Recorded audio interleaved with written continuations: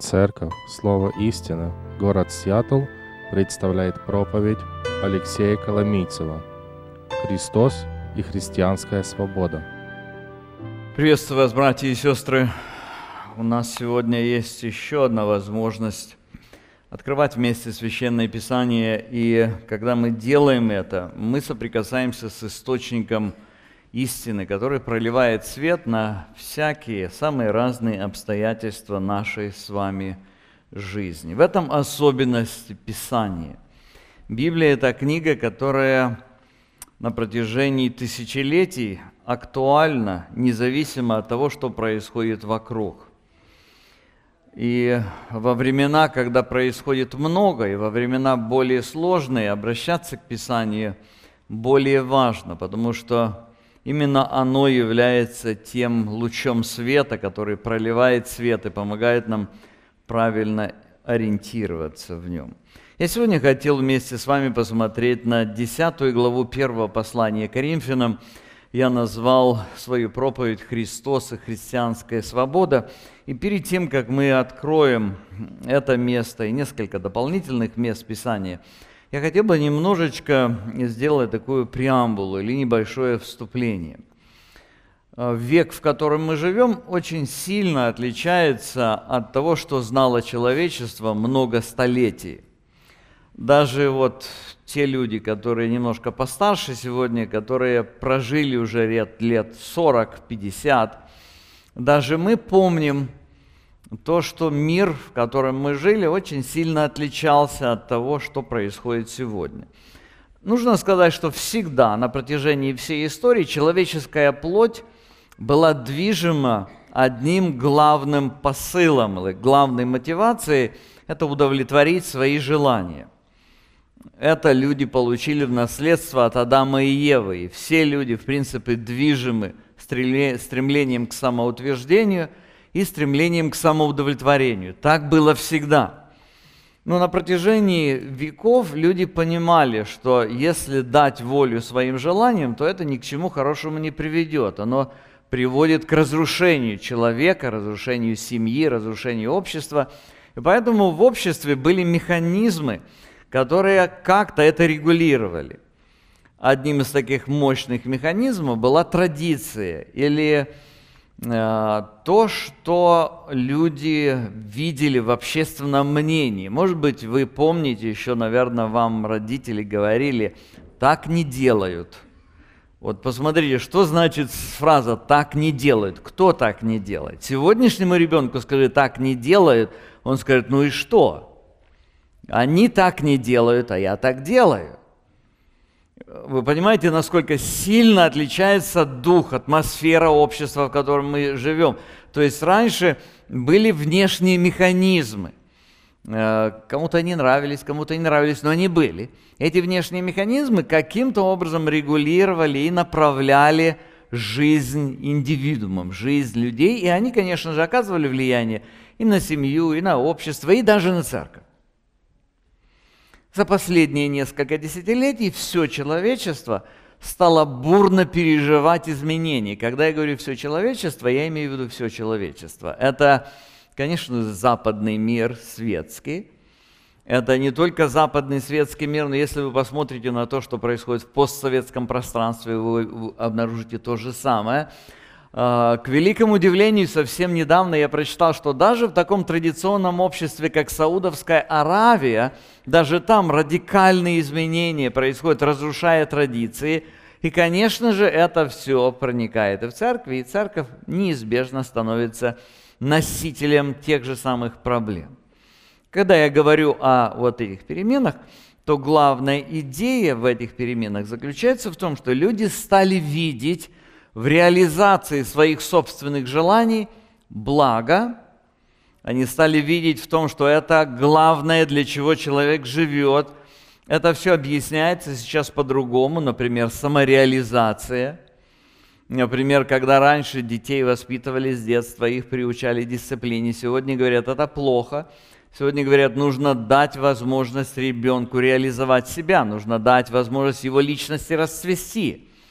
Вот. И множество разных идей, вся вот эта тема с ЛГБТ и прочими делами, которые происходят в мире сегодня, она вся продиктована то же самое этой же идеей. То есть, если люди хотят, если ему приятно, то кто мы такие, чтобы запретить ему? Кто мы такие, чтобы регулировать его желание извне? И вот в связи с этим в христианском мире возникает внутреннее напряжение, возникает конфликт. То есть, когда мы находимся под влиянием мирской идеологии, мы невольно впитываем в себя какие-то ее элементы, и мы приносим эти вопросы сегодня внутрь нашей жизни. И у нас сегодня задается вопрос, если человек хочет, что в этом плохого? Конечно же, верующие люди, я имею евангельские верующие люди, я имею в виду евангельские, которые серьезно относятся к Священному Писанию. Вот эти люди, они, конечно же, соприкасаясь с текстами, которые явно говорят, что вот это желание греховно, то в этих вопросах еще верующие люди, так скажем, соглашаются с тем, что внешний ограничитель должен сработать.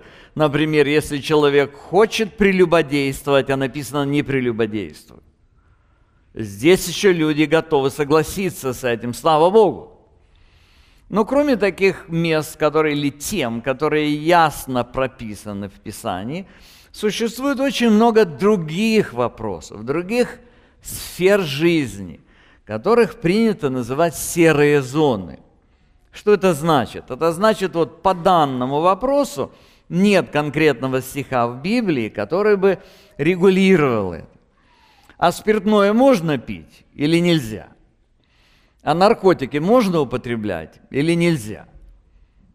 Мы как-то одного молодого человека на церковную дисциплину брали, так он нам принес на 5 листах богословский труд, в котором он пытался нам, пресвитерам церкви, доказать, что, оказывается, марихуану употреблять можно. Например, Господь создал всякую зелень в пищу людям. Подобные тексты, которыми люди пытаются аргументировать. Я привел 2 только ситуации, но таких ситуаций тысячи в нашей жизни.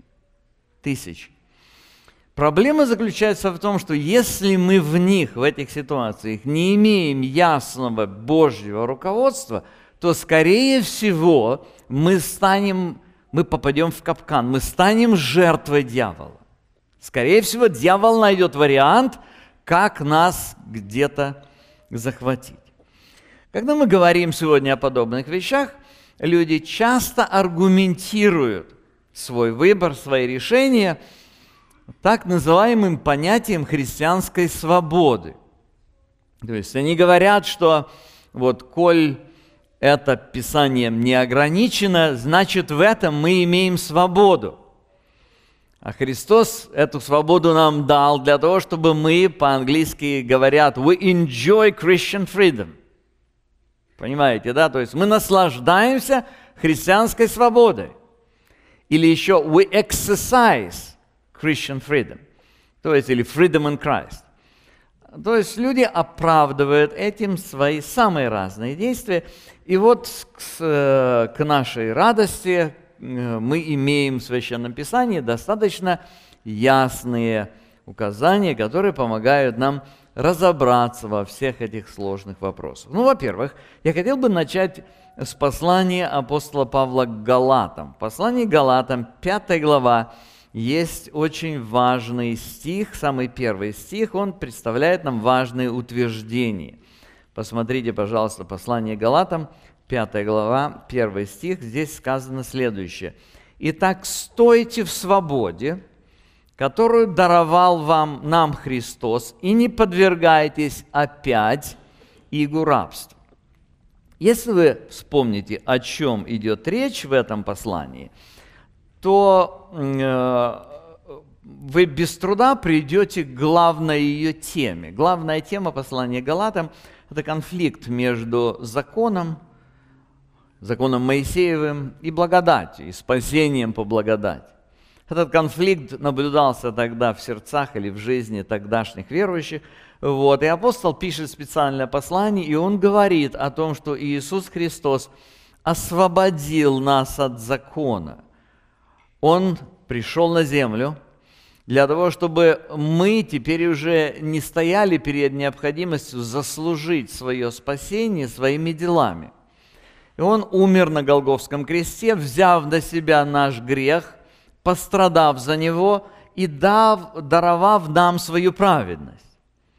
И вот через это Он освободил нас от рабства закона. То есть теперь у нас нет необходимости пытаться исполнять закон. Мы не связаны законом. И таким образом мы имеем свободу в Иисусе Христе.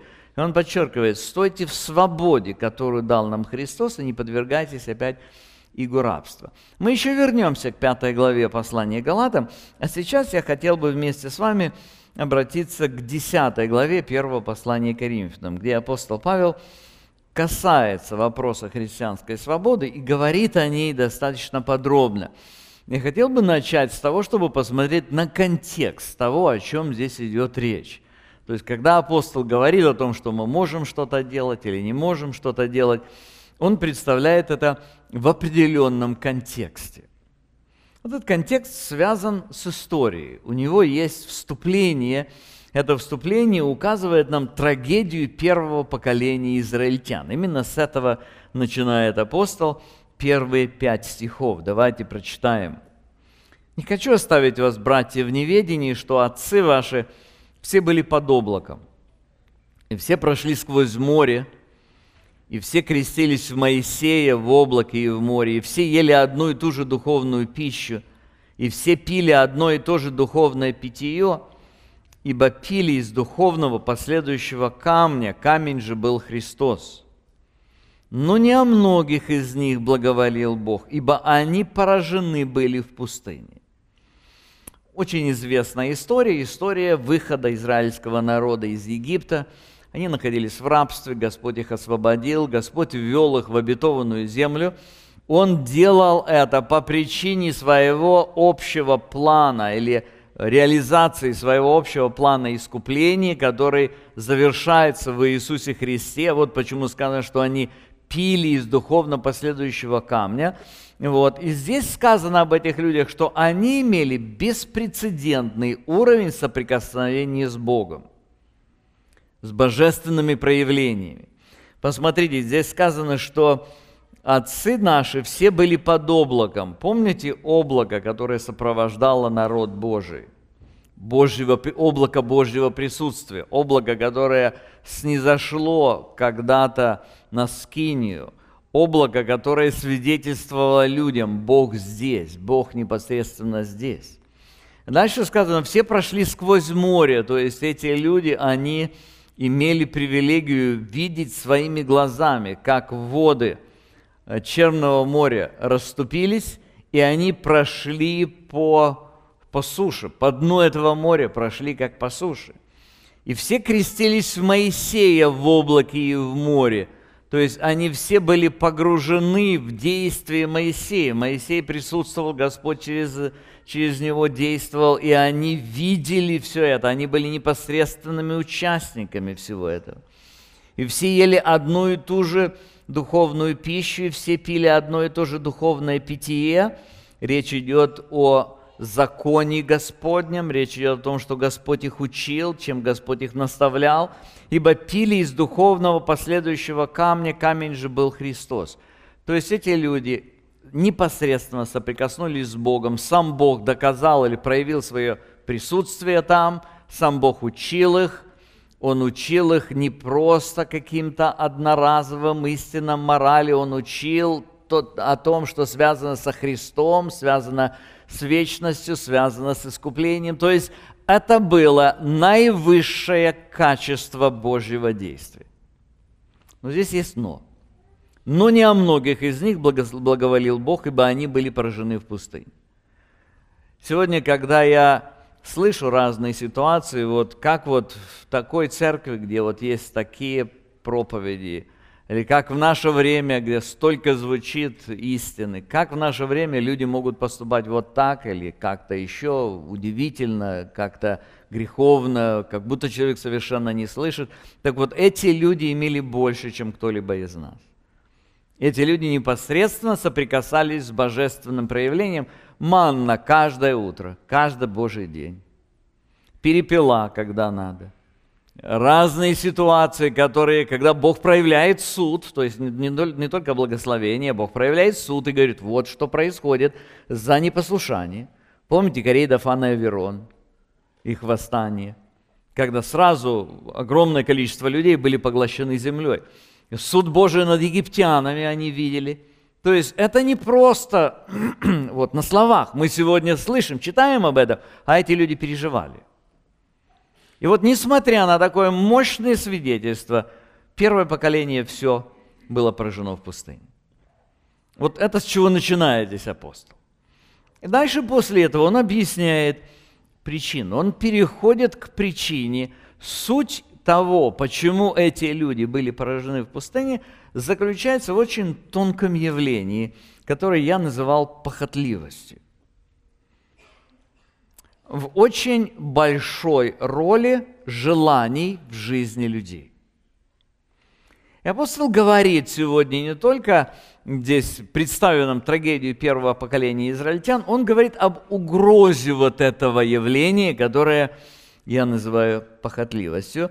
Он сам, в принципе, об этом говорит, я только немножечко это сформулировал, немножечко конкретнее. Посмотрите 6 стих. «А это были образы для нас, чтобы мы не были похотливы на злое, как они были похотливы». То есть вот то, что произошло в Ветхом Завете с народом израильским, и то, что написано здесь в Священном Писании, написано для нас, для того, чтобы научить нас тому, что если человек живет, будучи движим своими похотями, он может плохо закончить, несмотря на то, что он будет получать самое высшее учение, самое высшее проявление божественного присутствия и так далее. Несколько граней похотливости раскрыты здесь ниже. Во-первых, он говорит об опасности похотливости. Опасность похотливости мы видим в 2 стихах, в 7 и 14. 7 и 14 стих говорит о похотливости как об идолослужении. Это очень важно, что он говорит об этом в начале и в конце вот этого раздела, и представляется так называемый сэндвич, то есть начало одинаковое и конец одинаковый, а вот между ними есть суть, объяснение. Это говорит о очень важной значимости того, что он здесь говорит. Посмотрите 7 стих. «Не будьте также идолопоклонниками, как некоторые из них». И 14 стих. «Итак, возлюбленные мои, избегайте идолослужения».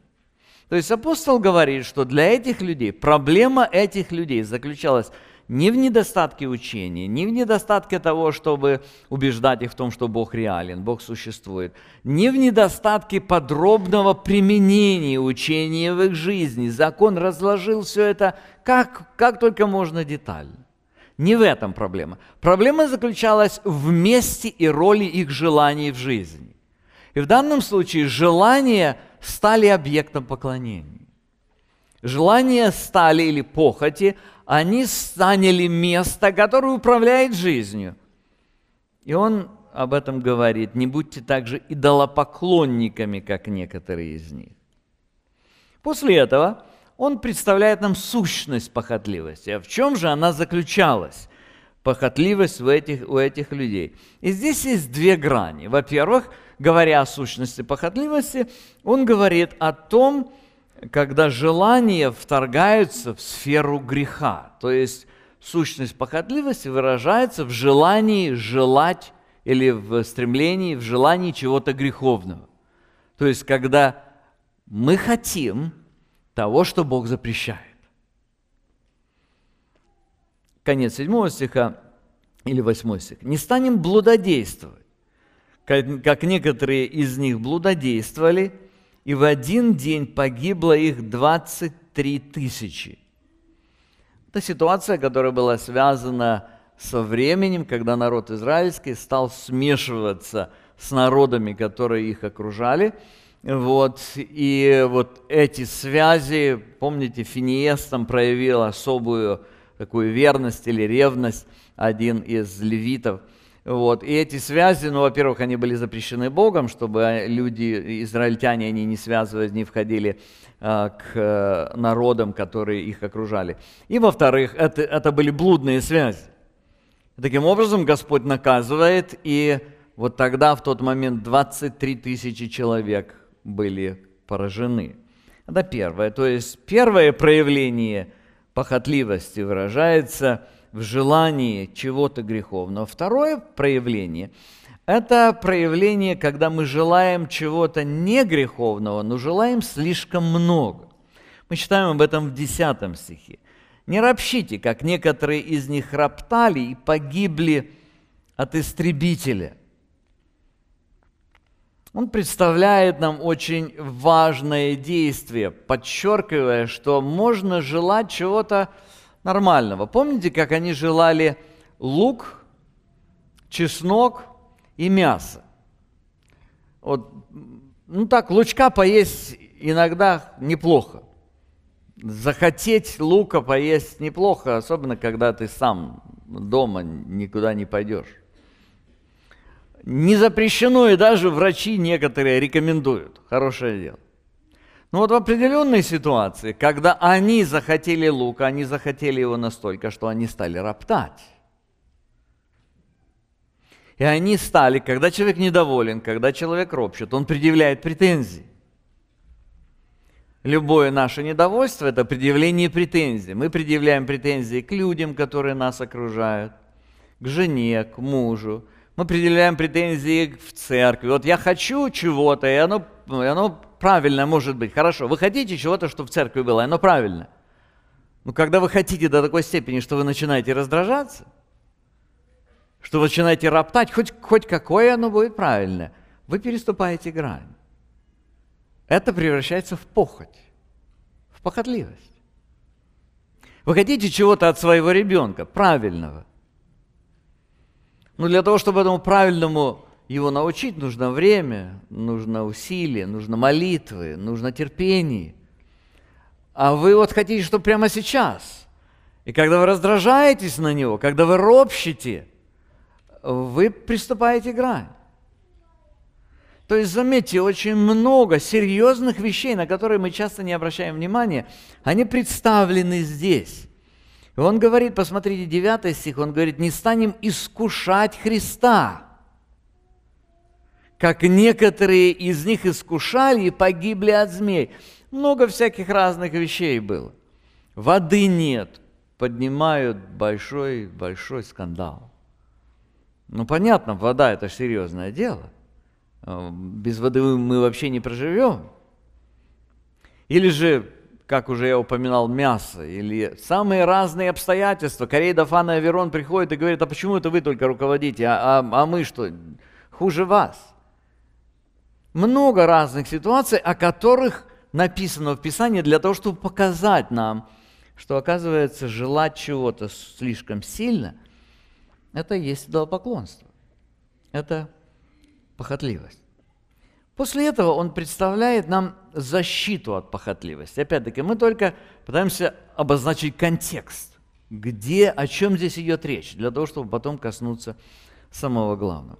Посмотрите в 11 стихе, он говорит, все это происходило с нами как образы, а описано в наставлении нам, достигшим последних веков. Посему, кто думает, что он стоит, берегись, чтобы не упасть. Вас постигло искушение не иное, как человеческое, и верен Бог, который не попустит вам быть искушаемыми сверх сил, но при искушении даст и облегчение, так, чтобы вы могли перенести. Итак, возлюбленные мои, убегайте идолослужения. Мы часто цитируем, или вы, возможно, слышите цитирование вот этого 13 стиха, где сказано, вас постигло искушение не иное, как человеческое, что Господь, Он верен, Он не допустит быть искушаемым сверх сил, Он даст силы, чтобы перенести. Но посмотрите, в каком контексте стоят эти слова. Они стоят в контексте искушений, в контексте искушения желанием каким-то. То есть он говорит, когда человек становится рабом своего желания, он должен помнить, что он может уповать на Господа. Господь даст силы для того, чтобы перенести, для того, чтобы пройти эту ситуацию правильно. Но прямо перед этим, посмотрите, он говорит в 12 стихе, он говорит, поэтому, кто думает, что он стоит, берегись, чтобы не упасть. Он говорит, что это очень распространенное явление, которое имеет много разных граней, и мы очень часто, когда мы думаем, вот тот, он с наркотиками, у него проблема, он-то проблемный человек. Но мы не замечаем, как в нашей жизни есть множество ситуаций, в которых мы движимы нашими похотями. Он говорит о том, что защита от похотливости заключается, во-первых, в том, что наставление нам дается. Здесь, посмотрите, это написано в наставлении нам, достигшим последних веков. Это первое, что должно защищать. Второе, в 12 стихе он говорит о том, что бодрствование защищает нас, когда мы внимательно смотрим за собой, не игнорируя разные сферы жизни. И третье, мы можем полагаться на Господа. Господь даст, Господь защитит. Господь поможет нам пройти ситуации, самые разные ситуации, в которых мы можем оказаться в связи с нашими желаниями. Дальше с 15 и по 22 стихи апостол еще добавляет к этой же самой теме, он говорит о полной недопустимости похотливости. И он говорит здесь об очень интересном факте. Опять-таки, чаще всего мы читаем эти слова в отрыве от контекста. Чаще всего мы не понимаем, с чем они связаны, откуда они исходят. Давайте посмотрим 15 стих. «Я говорю вам как рассудитель. Сами рассудите о том, что говорю. Чаша благословения, которую благословляем, не есть ли приобщение крови Христовой? Хлеб, который преломляем, не есть ли приобщение тела Христова? Один хлеб, и мы многие одно тело, ибо все причащаемся от одного тела». Здесь все понятно. Непонятно только, как оно здесь стоит, почему оно здесь стоит в этом месте. То есть речь идет о том, что всякий верующий человек, он исповедует свою причастность ко Христу. Он исповедует ее, во-первых, первый раз исповедует через крещение, и, во-вторых, на протяжении всей жизни регулярно, когда совершается вечеря Господня, каждый человек, беря и принимая хлеб, принимая вино, каждый человек исповедует: «Я принадлежу Христу». Вот это то, о чем говорит здесь апостол. Он говорит, не если приобщение к телу, приобщение к крови. 18 стих. «Посмотрите на Израиля по плоти. Те, которые едят жертву, не участники ли жертвенника?» То есть речь идет о том, что израильтяне, они имели эту практику, когда приносилась жертва, и они все эту жертву ели, вместе ели. И это означало, почему им нужно было в пасхального агнца вкушать, потому что это означало, что они все соучастники этого обетования, которое Господь оставил. Дальше он продолжает. «Что же я говорю? Не то ли, что идол есть что-нибудь, или идоложертвенное что-нибудь значит? Нет. Но что язычники, принося жертву, приносят бесам, а не Богу. Но я не хочу, чтобы вы были в общении с бесами». Вот здесь совсем крутой поворот. И этот поворот круче, чем вы думаете. Давайте посмотрим еще раз немножечко выше. Где уже употреблялся термин идоложертвенное или идолослужение? Апостол употреблял этот термин, когда он говорил о желаниях. 7 стих. «Итак, не будьте идолопоклонниками, как некоторые из них сильно хотели чего-то». 14 стих. «Итак, возлюбленные, избегайте идолослужения». То есть апостол вначале закладывает основание, и он объясняет, он говорит, если мы движимы нашими невоздержанными желаниями, мы идолопоклонники. Мы занимаемся идолослужением. А теперь в этом месте он говорит, а если вы поклоняетесь идолам, вы поклоняетесь бесам. Вот это очень крутой поворот, который Павел здесь делает. Это то, что очень многие люди игнорируют, и они думают, что если человек поклоняется бесам, это сатанисты, это люди, которые где-то вступают в контакт с колдунами, с какими-то экстрасенсами, с какими-то людьми, которые представляют темные силы мира сего. Нет, он говорит, нет, это не так. Он говорит по-другому. Все происходит намного тоньше. У дьявола есть мощный инструмент, которым он действует. Помните, Иоанн говорит, ибо все, что в мире, и дальше о чем он говорит? Похоть плоти, похоть очей и гордость житейская. Это инструменты дьявола, которыми он достигает поражения или поражает людей. Вы помните, каким инструментом дьявол впервые, в самом начале поразил Еву? Желанием. Он показал ей, он говорит, ты посмотри на это дерево. Если ты посмотришь на это дерево, то ты увидишь, что оно не такое, как тебе представил Бог это. Ева посмотрела, и посмотрев на это дерево, она увидела, помните, что оно было приятно для глаз. Она увидела, что оно вкусное, оно приятно на вкус. И она увидела, что оно вожделенно, потому что оно обещает знание. Когда Ева протянула свою руку и взяла этот плод, Ева была движима желанием. Желание – это очень мощный инструмент. И то, что здесь апостол говорит, он говорит, что желания не бывают нейтральными. Я еще раз хочу повторить, друзья мои, апостол очень ясно показывает, желание не бывает нейтральным. Нас сегодняшний мир пытается убедить в этом. Определенная часть христианского общества пытается нас убедить в этом. Она говорит, что вот есть желание, которое человек проявляет в стремлении к Господу. Это хорошее, похвальное, благородное желание. Есть желание, которое человек проявляет к греху, к дьяволу, к бесовщине всякой. Это плохие желания. Но основная часть нашей жизни – это нейтральные желания. Так представляет нам современный христианский мир. И они хотят нас убедить в том, что все эти нейтральные желания, вот это и есть сфера христианской свободы. Вот это и есть вся жизнь, которой ты живешь.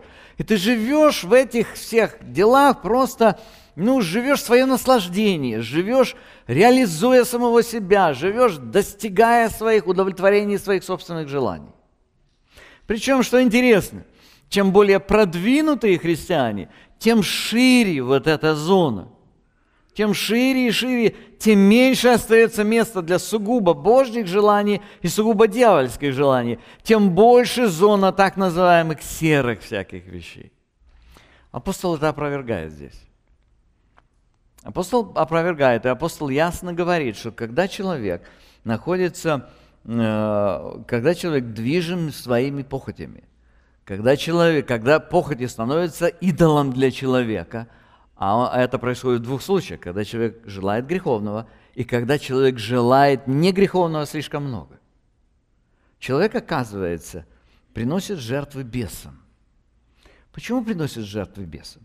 Потому что бесы и вся демоническая рать движима добровольным участием человека в дьявольской программе.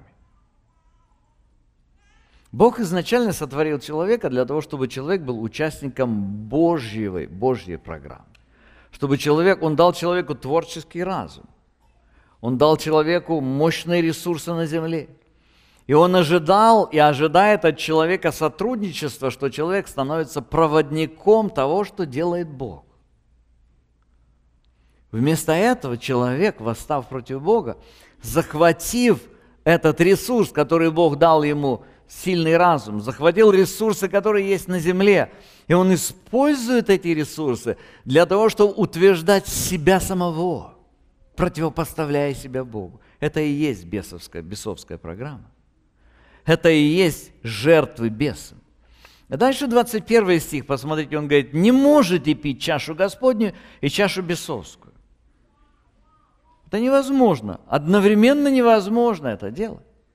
И не можете быть участниками в трапезе Господней и в трапезе бесовской.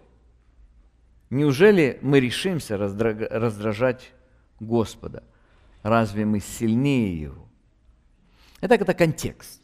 контекст, который представлен здесь, в этой главе, очень ясно. Теперь давайте посмотрим на принципы христианской свободы. Принципы христианской свободы, которые изложены здесь, но я коснусь еще нескольких мест Писания для того, чтобы нам на них посмотреть. Самое первое, что нам нужно знать, истинная свобода возможна только в Иисусе Христе. Свободы вне Христа нет. И некоторые люди представляют себе так, что человек спасен Христом, и теперь он свободен. Нет, он свободен, когда он во Христе только. Если он спасен, тогда он во Христе, и тогда он будет свободен.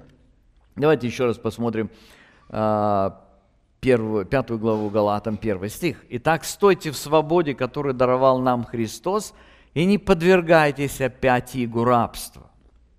То есть он ясно говорит здесь о том, что свободу мы получили от Иисуса Христа, свобода в Нем. Это не что-то отдельное от Него, это то, что связано с Ним.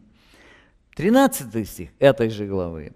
Он продолжает и говорит: «К свободе призваны вы, братья, только бы свобода ваша не была поводом к угождению плоти, но любовью служите друг другу». Заметьте, и здесь апостол подчеркивает ту же самую мысль. Он говорит: это все правильно, Господь дал нам свободу, мы сегодня не находимся под властью закона, под игом закона. Но если свобода наша начинает становиться инструментом плоти, то в этом случае возникает серьезная проблема. И дальше, если вы помните последующие стихи, он говорит о том, как плоть и дух противятся друг другу. Он говорит о том, что это совершенно две разных субстанции. То есть он представляет и объясняет это детально и подробно. Он говорит о том, что в жизни христианина эта борьба всегда есть. Откройте, пожалуйста, это место. У меня нет его здесь на PowerPoint. Я хотел бы несколько граней оттенить еще в этой 5 главе послания Галатам. Посмотрите, он говорит здесь: «Ибо закон», я читаю 14 стих, «в одном слове заключается: люби ближнего твоего, как самого себя. Если же друг друга съедаете, угрызаете, берегитесь, чтобы вы не были истреблены друг другом. Я говорю, поступайте по духу, и вы не будете исполнять вожделений плоти». Вот этой похотливости, о которой мы говорим. «Ибо плоть желает противного духу, а дух противного плоти. Они друг другу противятся, так что вы не то делаете, что хотели бы». То есть он ясно показывает, что, оказывается, есть два разных типа желаний. Желания, которые рождены духом, и желания, которые рождены плотью. И они находятся в постоянной войне. Не может быть перемирия между этими двумя субстанциями. То есть истинная свобода возможна только в Иисусе Христе. Послание к Титу, 3 глава, апостол подчеркивает эту же самую мысль и объясняет следующее. 3 стих. «Ибо и мы были некогда несмысленны, непокорны, заблудшие». Дальше говорит: «были рабы похотей и различных удовольствий. И жили в злобе, зависти, были гнусны, ненавидели друг друга». Посмотрите, как связаны похоти со злобой, завистью и гнусностью вот это. Он говорит о том, что мы были несмысленно непокорны. Начинается все с непокорства. И дальше говорит: мы были рабами похоти и различных удовольствий. То есть жили для того, чтобы вот хочу и сделаю. Хочу и должен получить. Вот рабство похоти и различных удовольствий. Но вместо этого обычно люди думают: если я руководствуюсь тем, что я хочу, и тогда должно было бы там написано быть: и жили в счастье, в большой радости. Оказывается, нет. Оказывается, когда люди являются рабами своей плотской похоти, своих плотских желаний, это ни к чему другому, как к злобе, и дальше говорит, зависть и гнусность ни к чему другому не приведет. Но посмотрите, что дальше он говорит.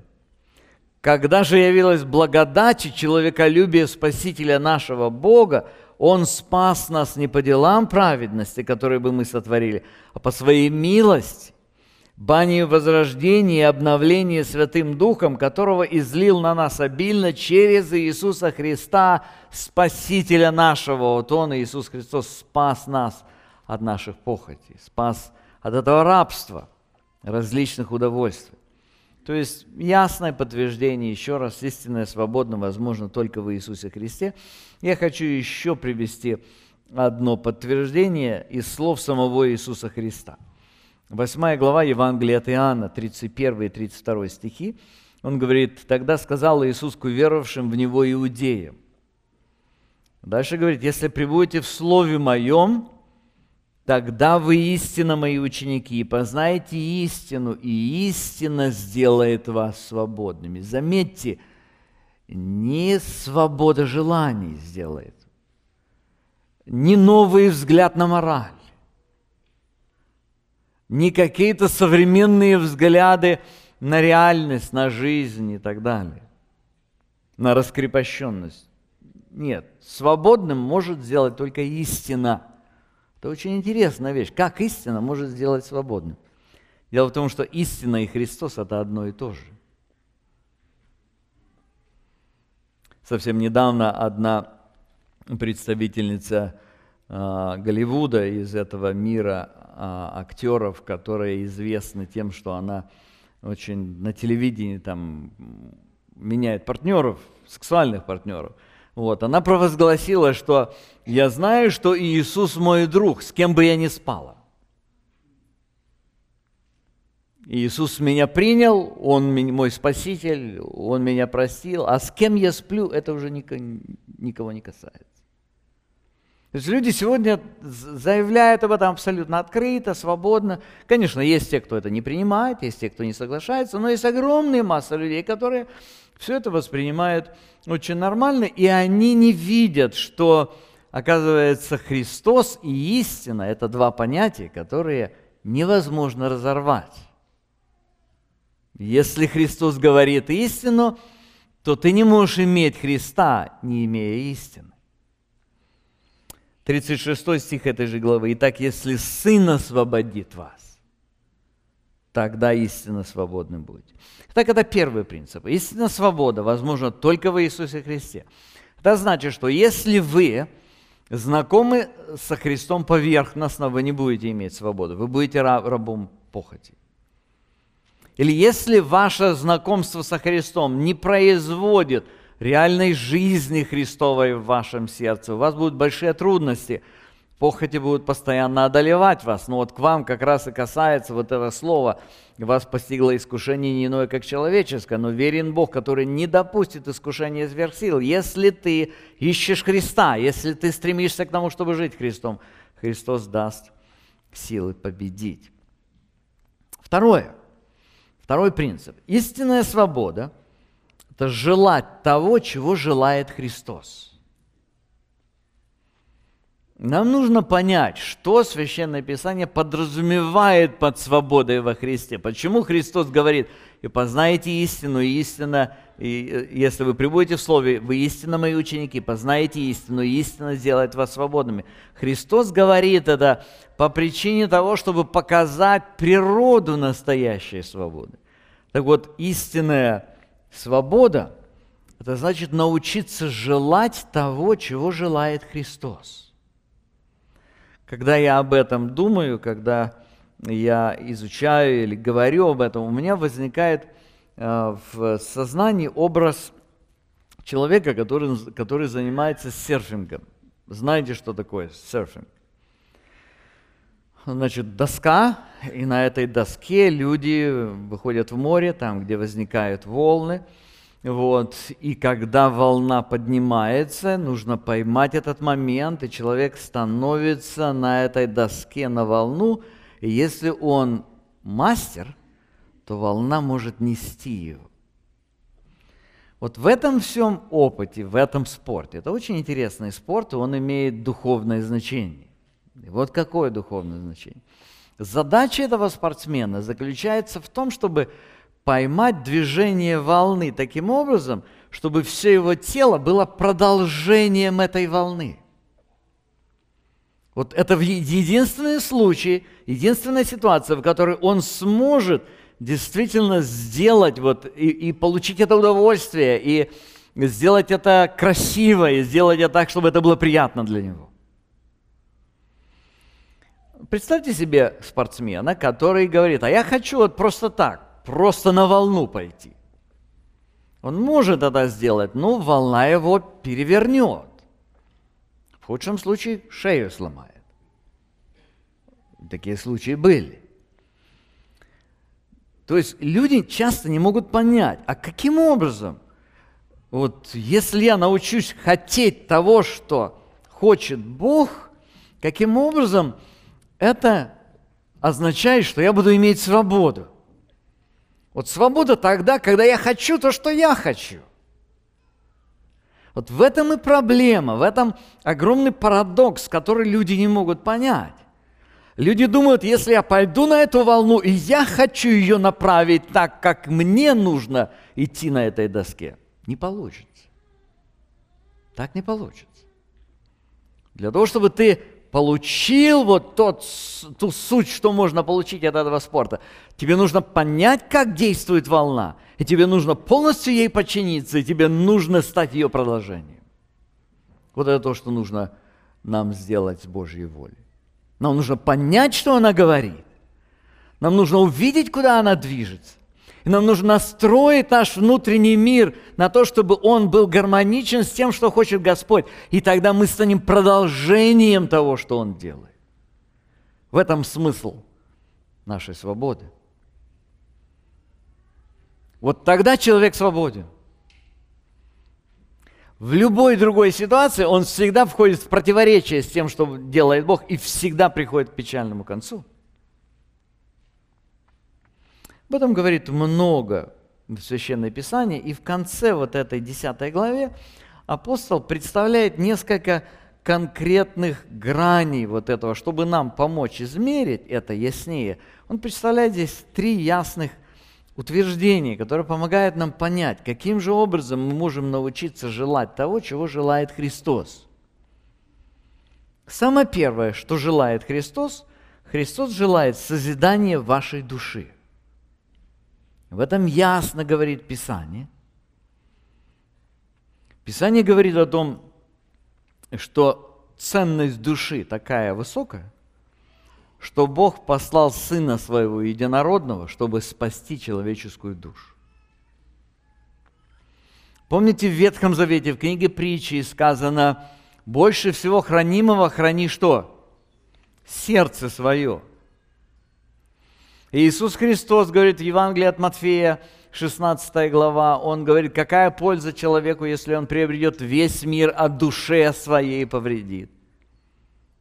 То есть самое ценное, что есть, это наша душа. И поэтому в каждой ситуации нам нужно задавать один контрольный вопрос для себя. Созидает ли это мою душу? Посмотрите, что написано. 23 стих. «Все мне позволительно, но не все полезно». Все мне позволительно, но не все назидает. То есть он говорит о том, что закона Моисеева или закона подобного Моисееву закону нет, который бы регулировал, вот это можно, вот это нельзя. Но это не значит о том, что все можно. Это всего лишь навсего значит, что теперь вот этот регулятор не извне, а изнутри. И главный принцип, которым движим этот регулятор, он исходит из простого вопроса, который нам же и нужен. Возьмите любое дело, которым вы занимаетесь. Ваша работа, ваш досуг, ваши разговоры с людьми, решения, которые вы принимаете, форма, как вы проводите время. Самые разные ситуации. Вы едете куда-то в отпуск. Вы с кем-то планируете проводить время. Вот самый первый вопрос, который нужно во всех этих ситуациях задавать прежде всего, а это душу вашу обогатит или ослабит? Душе вашей это принесет что-то, или же наоборот истощит, измельчит, где-то подтянет ко греху, подтянет от Христа? Это самый первый принцип, который должен быть самым важным принципом для каждого человека. Опять-таки, у нас возникает желание движет нас, и нам нужно важно определить, это похоть, это плотское или это дух. Это плоть действует или это дух действует. И вот первое, как мы можем определить, плоть или дух? Плоть всегда будет разрушать душу, а дух всегда будет созидать. То есть, если вы проверяете, задаете вопрос, если то, что вы хотите сделать, душу вашу ослабит, это идолопоклонство. Это общение с бесами. Вы становитесь проводником тогда не этой Божьей волны, а наоборот, другой волны. Волны, которая против Бога. Волны, которая занимается специфической одной задачей, как душу вашу погубить. Помните, вор приходит что сделать? Украсть, убить и погубить. Помните 5 глава 1 Петра, где он говорит: трезвитесь и бодрствуйте, потому что противник ваш дьявол ходит, как рыкающий лев. Для чего? Ища, как погубить кого-то. Вот почему апостол говорит, это бесовская программа. Вот почему он очень серьезно призывает к этим вещам. Опять-таки, это вещи, на которые многие верующие люди не обращают внимания, особенно сегодня. Особенно сегодня модно, кстати, не только в Америке, в России я встречаюсь с этим, в постсоветском пространстве с этой проблемой постоянно, когда люди говорят: I exercise my freedom in Christ. Is it? Действительно ли так? Скорее всего, ты проявляешь свою свободу в плоти, не во Христе. Очень серьезная вещь. То есть первый вопрос, который нужно задать в подобных ситуациях: созидает ли это вашу душу? Второе. Созидает ли это души окружающих людей? То есть, когда мы делаем что-то, и вот то, что мы делаем, может утвердить веру людей вокруг или ослабить. Вот как говорит апостол об этом, 24 стих. «Никто не ищи своего, но каждый пользы другого».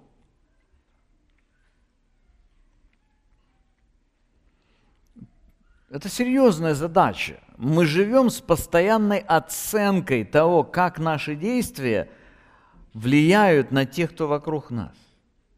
Наши действия всегда влияют. Особенно это хорошо заметно в семьях, когда вы посмотрите на родителей, посмотрите на их детей, и увидите, как несколько лет эти маленькие человечки провели рядом с вот этими людьми, и ты видишь, как очень много у этих маленьких человечков от этих больших людей.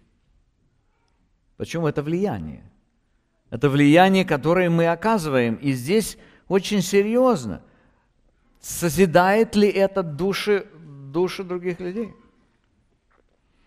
Много разных таких ситуаций. Я помню, как-то пошла мода такая, когда люди говорят: we need family time. Нам нужно время с семьей. Поэтому у нас в среду есть собрание. Мы в среду в собрание не будем ходить.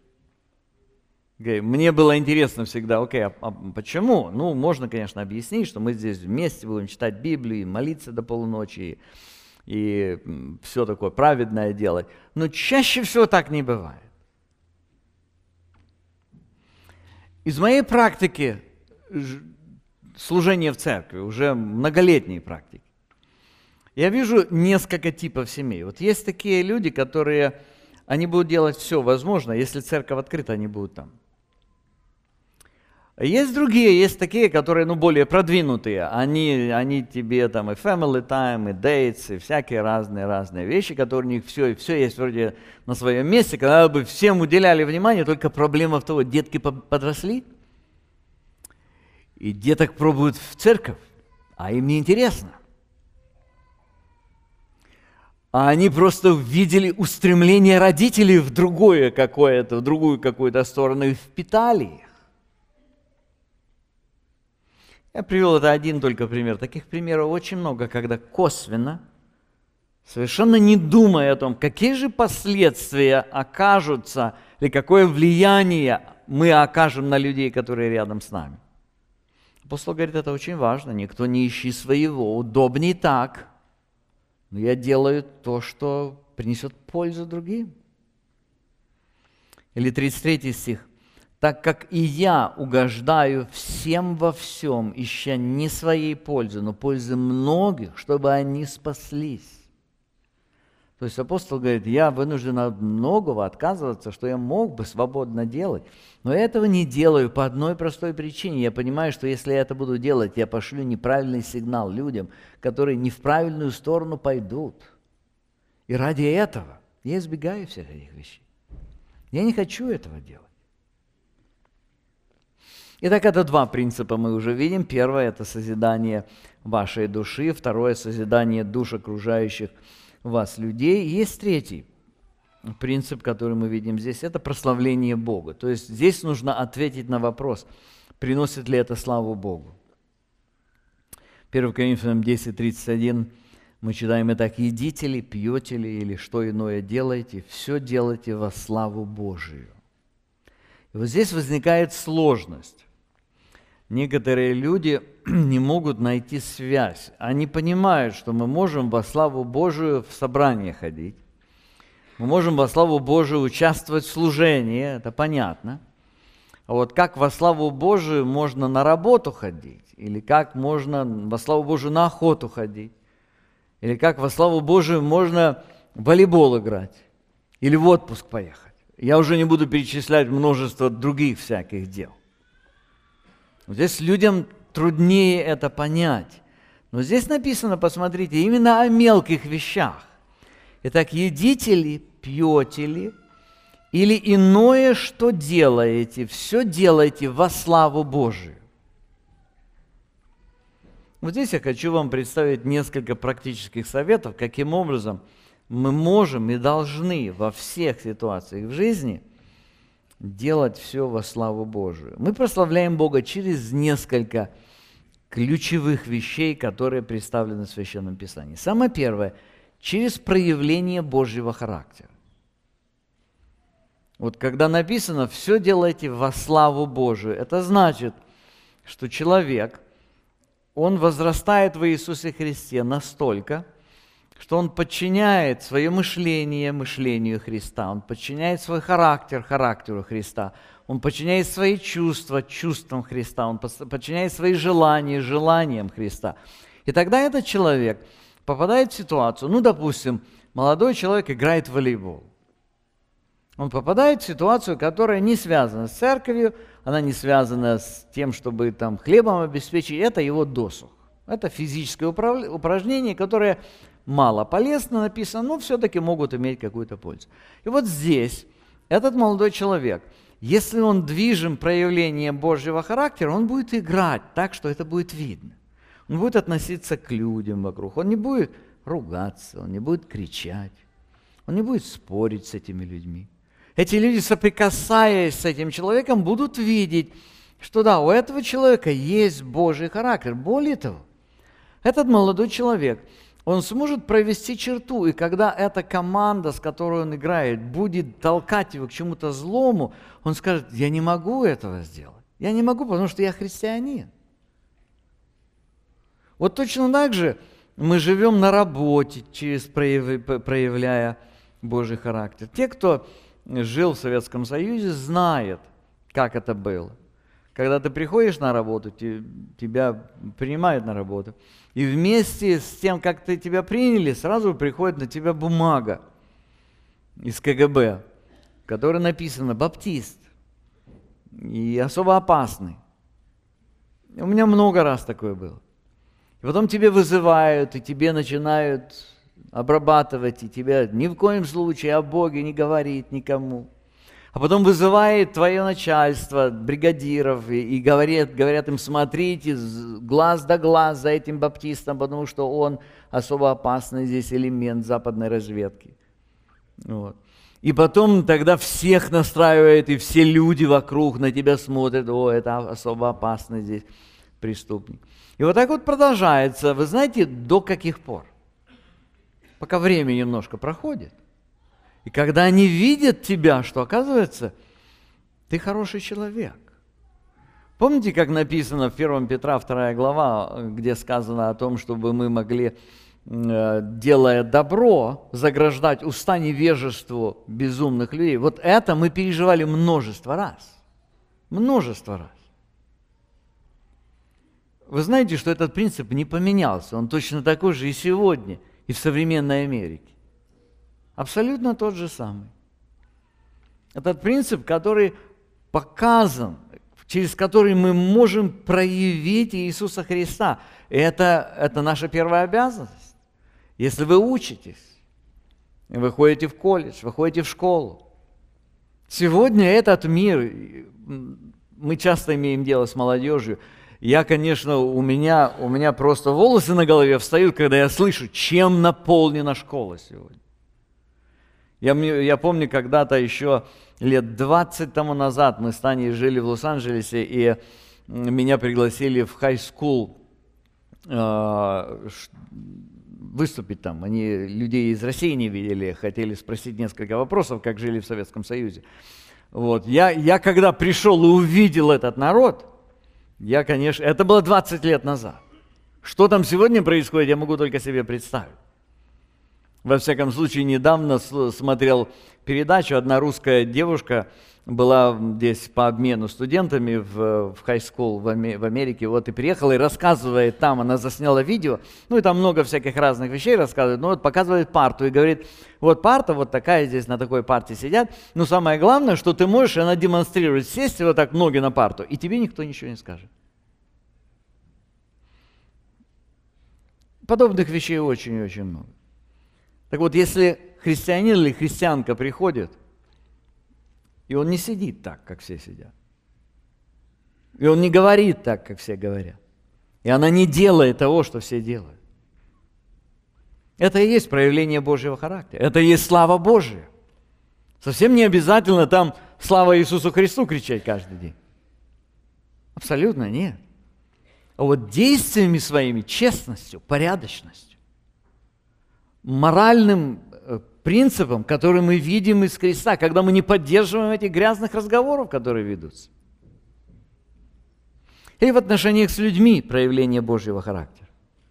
Вот мы разговариваем с людьми, и самые разные ситуации, в которых мы с хорошими людьми, где-то со своими, где-то на работе, где-то в разных ситуациях. Вот мы имеем отношения, и в этих отношениях постоянно видно или наша плоть, или наш дух. Помните, плоть же духа, любовь, радость, мир, долготерпение. Вот это все будет проявление Божьего характера. Вот он будет проявляться, Божий характер, слава Господу будет. Вот от этой ситуации, от вашего разговора простого. Вы поговорите просто о том, как дела и что происходит, но вот от манеры того, как вы будете говорить, или слава Господу будет, или же наоборот бесславие. Или же другое, в отдыхе или досуге. Мы уже говорили за спорт. Или когда вы едете отдыхать, точно так же вы можете там проявлять себя, вернее, свой христианский характер, свои принципы. Вы можете использовать это время так, что ваша душа обогащается, и вы смотрите на то, что смотрите.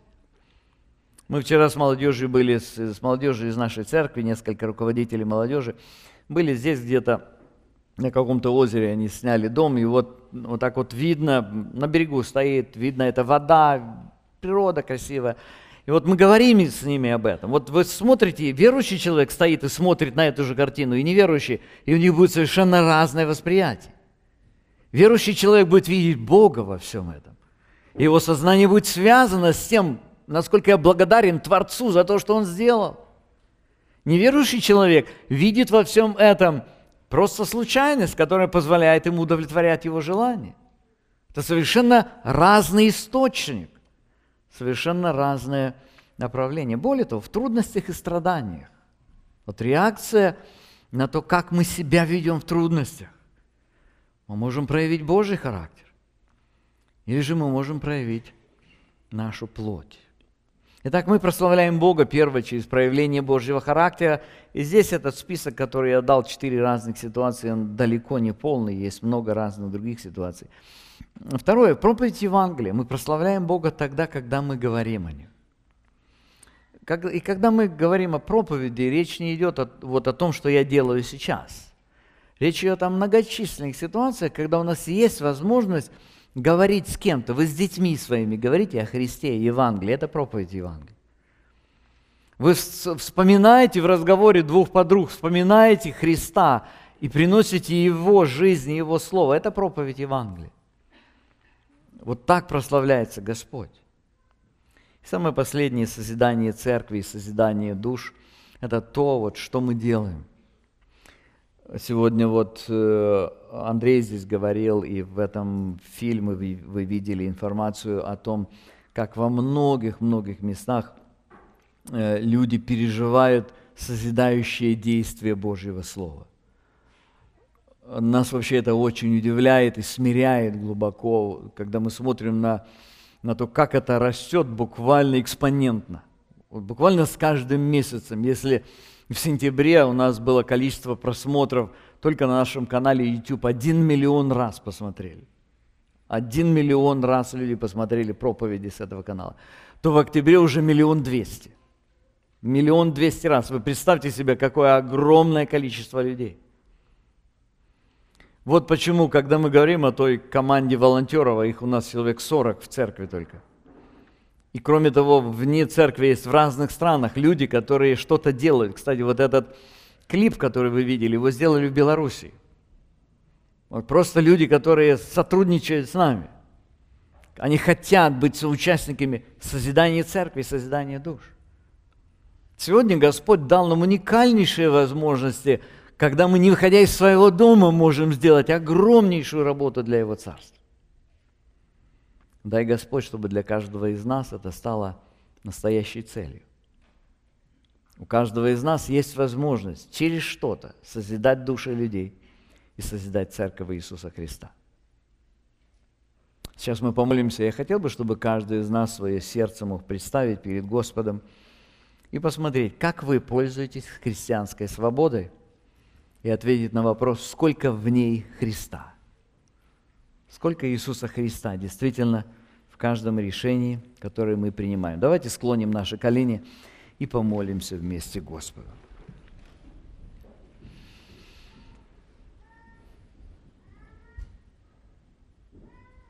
Господи Боже наш, мы пред лицом Твоим предстоим сегодня. Прежде всего искренне благодарим Тебя за Твою большую любовь, которую Ты проявил к нам, что Ты послал Сына Своего Иисуса Христа на землю для того, чтобы нас спасти.